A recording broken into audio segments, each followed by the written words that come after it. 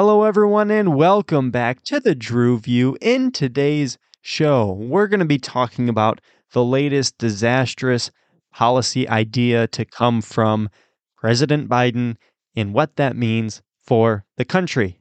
I am Drew Bennett, and you're listening to the Drew View.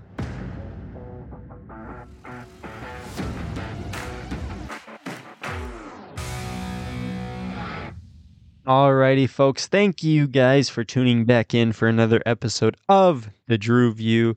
So today, we got to start off with a new segment. This is a new segment that I am starting today and will hopefully, I guess hopefully it will only run about 2 more years, but God only knows it could be 6 more years, and I hope and pray it doesn't. But this segment is going to be called Biden's World. So, when I was a kid, I used to watch the show Elmo, and there would be a little jingle, and it would go, do-do-do-do, do-do-do-do, Elmo's World. But we're changing it up. This segment is going to be called do-do-do-do, do-do-do-do, Biden's World. And if you're thinking, whoa, that's a childish name for a segment, that's because the policies that come out of this guy's mouth are something that you would hear from a toddler. But we're going to be going through, and in this segment, we're kind of just going to be looking at something that Biden proposed, something he said, something he did, and just look at it and explain how it only makes sense in Biden's world. It doesn't make sense in America. It doesn't make sense, frankly, anywhere on planet Earth, but it makes sense in Biden's world and in his mind. So we're going to be going through and talking about some of his disastrous policies or things that he said or did, and we're just going to be analyzing them and how they only make sense in a world in which you are in a declining mental state. Now we know the poor guy doesn't have his mind together. He is suffering from severe dementia, and it's really just other people pulling the strings, but we're still going to be calling this segment Biden's World because these are the people that are telling him what to do, and these are the people he has surrounded himself with. So, welcome to the first segment of do-do-do-do, Biden's World. So I actually went back to look if that's actually how it goes, and it's la la la la instead of do-do-do-do, but for copyright reasons, we're going to go with do-do-do-do, Biden's World. So today, it's a normal day. I'm riding to school, the day I'm recording this, that is. And all of a sudden, I'm listening to my Christian music jams, and all of a sudden they have their news come on. And I always turn it up for that because I like to hear the news, what is noteworthy locally and statewide and then nationally. But they come on and they say, President Biden has unveiled a plan that is going to increase loan fees on mortgages charged to those with excellent credit scores and decrease those for those with low to mid credit scores. Now, I was like, hold on, wait, time out. They mixed that up. Like they switched that up on the radio. They got those two confused. I'm like, there's no way that, I know Biden's not all there, but I know that he can at least have enough common sense to say, no, that's not going to work. And then I look it up. I get to school and I'm like, okay, hold on. Is this actually the case? And here's the quote. According to the Tax Policy Center's Urban Institute, out of 81 types of borrowers classified by down payments and credit scores, the FHFA increased the fees of 23 groups, mainly those with excellent credit scores, by as much as 75 basis points, and slashed the fees of 45 groups, largely borrowers with fair credit scores and lower down payments, by as much as 200 basis points. And I'm just taken aback. Just completely confused, frustrated. I don't even know what goes through somebody's mind. In what world would this idea work? In what world? See how I did that? See that segment name? Biden's World? Oh, perfect. It's only in Biden's world. He's the only person. I was going to say the only rational person, but he's not rational. He's the only human being. I can't even say that. There are so many deranged leftists out there. I don't know how to say this because God only knows people are out there thinking, oh, yeah, this is a great policy. Oh, man, Biden, we love you. Same thing with the student debt forgiveness bullcrap, but he is one of the only people out there in politics that would either accept or promote this complete and utter nonsense. And I mean, I know he's in a declining mental state, but I mean, if the guy's so toast that he thinks that this is going to work, oh my gosh, it's worse than we think. Guys, it is worse than we think.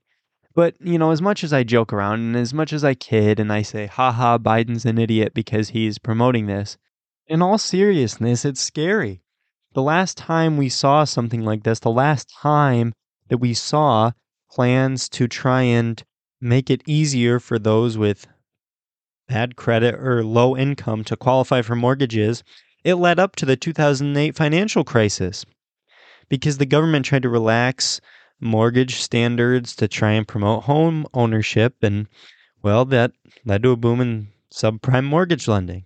I talked a little bit about this on one of my first episodes of the podcast where I was like, hey, a lot of the stuff that we're seeing is similar to 2008 when we were seeing the banks collapse. And now we're seeing this. We're seeing somebody who is overseeing a disastrous economy right now. It's not like we have this booming economy and it's like, you know what, let's try something new. No, now's not the time, dummy. Now's the time to be doing whatever you can to try and keep things afloat, not trying to make all these risky moves and say, well, I might make myself look like a genius, but more likely than not, I'm going to make myself look like a complete fool when this economy goes down a burning. Like, it is disastrous what Biden and the Democrats are trying to do. I don't understand the rationale behind it. I really don't. If we had a booming economy and you wanted to try this, whatever, it still wouldn't work. This is socialism. Like, I mean, this is the most clear example of socialism I can think of. Is it's like, well, we're going to punish the people who worked hard and have good credit, and we're going to let the people who made bad decisions or just have bad credit or low income, and we're going to let them have access to mortgages, which I understand the want for more home ownership or whatever to help out these people, but at the same time, you can't risk throwing our country's economy down the tubes. It's already pretty much in the tubes. We don't need to go into another recession or depression. That's not what we need. We need somebody who's able to keep this country afloat. It's interesting. I saw a quote the other day where Biden was blaming the Republicans for trying to wreak havoc on the American economy. The Republicans, they're the ones that are trying to make our economy a disaster. They're trying to ruin our economy.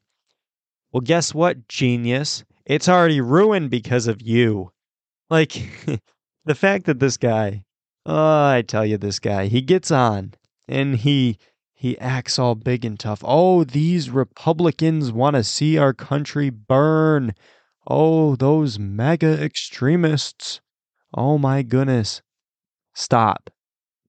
Take a look at the economy. It's not a result of Republicans. Because guess what? For the first 2 years of the Biden administration, the Democrats controlled every single chamber of the Congress and the presidency. So guess what? You want to blame someone for the disastrous economy? Take a look in the mirror. Don't sit there and blame Republicans who just got in, and Kevin McCarthy's trying to do the smart thing and say, hey, we have to negotiate a debt limit increase, but we're not going to do something stupid. We're not going to keep spending a reckless amount of money that's going to continue to screw our country over in the long run because, it's famously stated that conflict delayed is conflict multiplied. Well, this debt that we're continuing to go into, it is just delaying what's inevitably going to come. You see this in history. Let's just look at an extreme example just for, an analogy just for the sake of an analogy, but like the Civil War. They were doing different things all throughout to try and push off and push off and push off this inevitable reality that they were going to have to face that, oh crap, we have to make a decision. We can't just be wishy-washy like we have been. And that's what we're going to have to do with our economy. We're going to have to say, hey, do we keep going into debt and spending all of this money and then leaving our kids and our grandkids and our great grandkids with all of this debt to pay, where almost all of their tax money, or at least half of their tax money, is going to just pay off the interest on our debt. It's not even paying off the debt or working toward paying any of the debt itself. It's the interest on it. And just trying to pass all these bills where we're just going to spend. Inevitably, it's going to catch up to you. I know it won't catch up to you, Biden, because you'll be dead. I know it won't catch up to you, Kamala Harris, because you'll be dead. It might not even catch up to me by the time I'm gone. But somebody's going to have to face this eventually. Somebody's going to have to say, hold on. Our economy is what? We've done what? We have ourselves in how much debt? What? And all of this, it just makes me shake my head when Biden will get on there and he'll talk about, hey, these Republicans are trying to wreak havoc on our economy and they're trying to destroy democracy. No, we're trying to make smart decisions. We're trying to make it so, hey, guess what? I don't know if you've ever given this a thought, but maybe we're trying to make it so that down the road, whether that be in the near future or a little bit more of the distant future, we don't have a crisis so big that we're unable to overcome it. Why don't we slowly inch toward a solution? See, what Democrats like to do is they like to jump to all or nothing solutions. With the economy, it's just spend. We're not going to face this debt ever. We're just going to turn a blind eye to it. We don't really care. It's just money. And then you have them on the other extreme with climate change. We have to do this now. Our country is going to be destroyed in 5 years. We're all going to go and burn in hell because this world is going to catch on fire. And they fearmonger about how this is all going to happen in the blink of an eye. We're going to wake up one day and the earth is just going to be so hot. It's unlivable.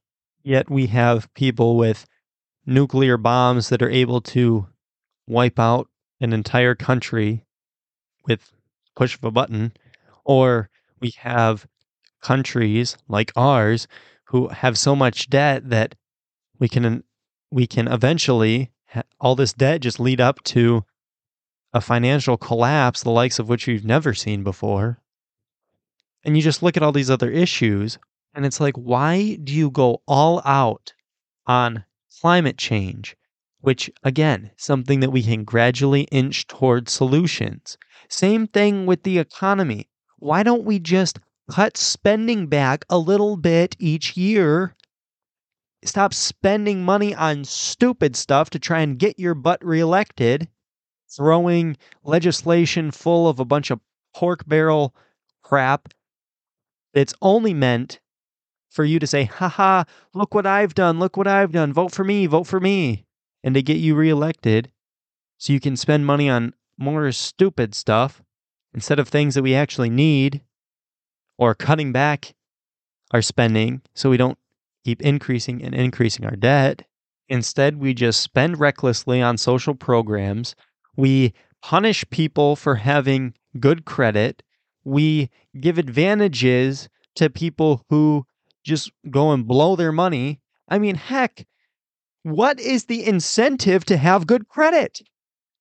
For heaven's sakes, why would anybody in their right mind want to have good credit if when you go to get a mortgage, you have less fees and they make it easier for you to get these mortgages? What's the point? This is the whole question of socialism versus capitalism.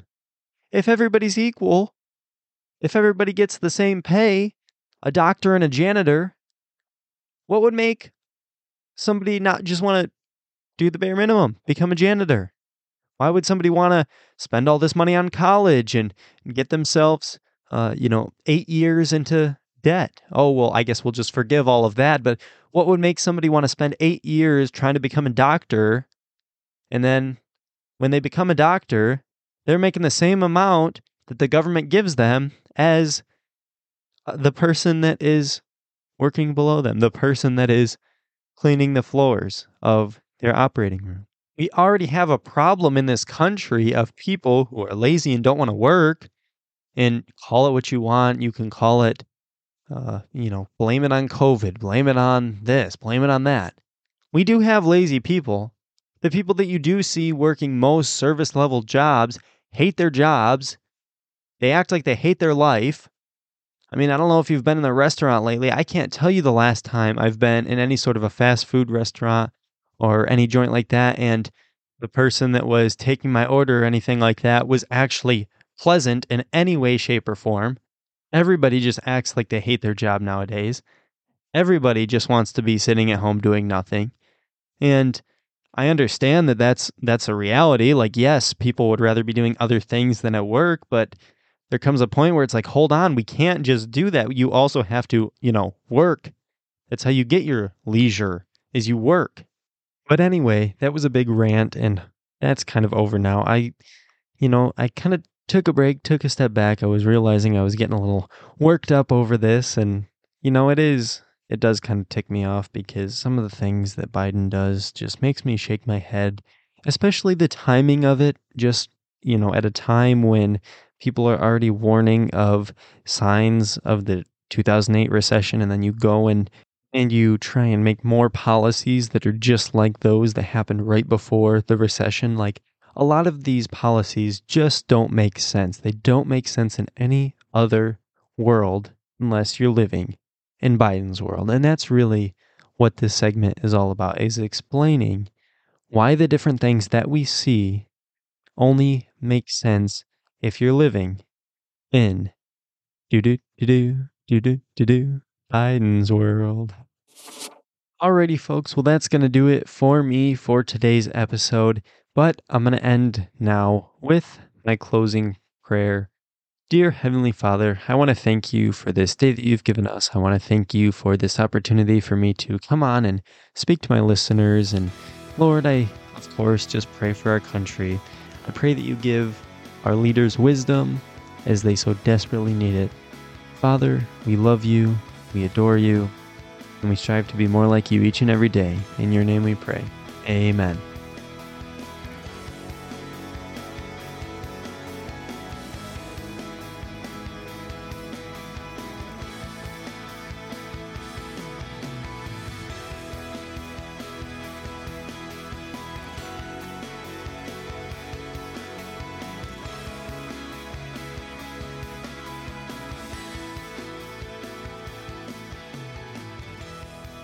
Thank you guys for sticking around until the end of another episode. If you guys enjoyed the episode, subscribe to the channel, maybe share the episode with your friends, and make sure to tune back in tomorrow for another episode. But until then, stay blessed.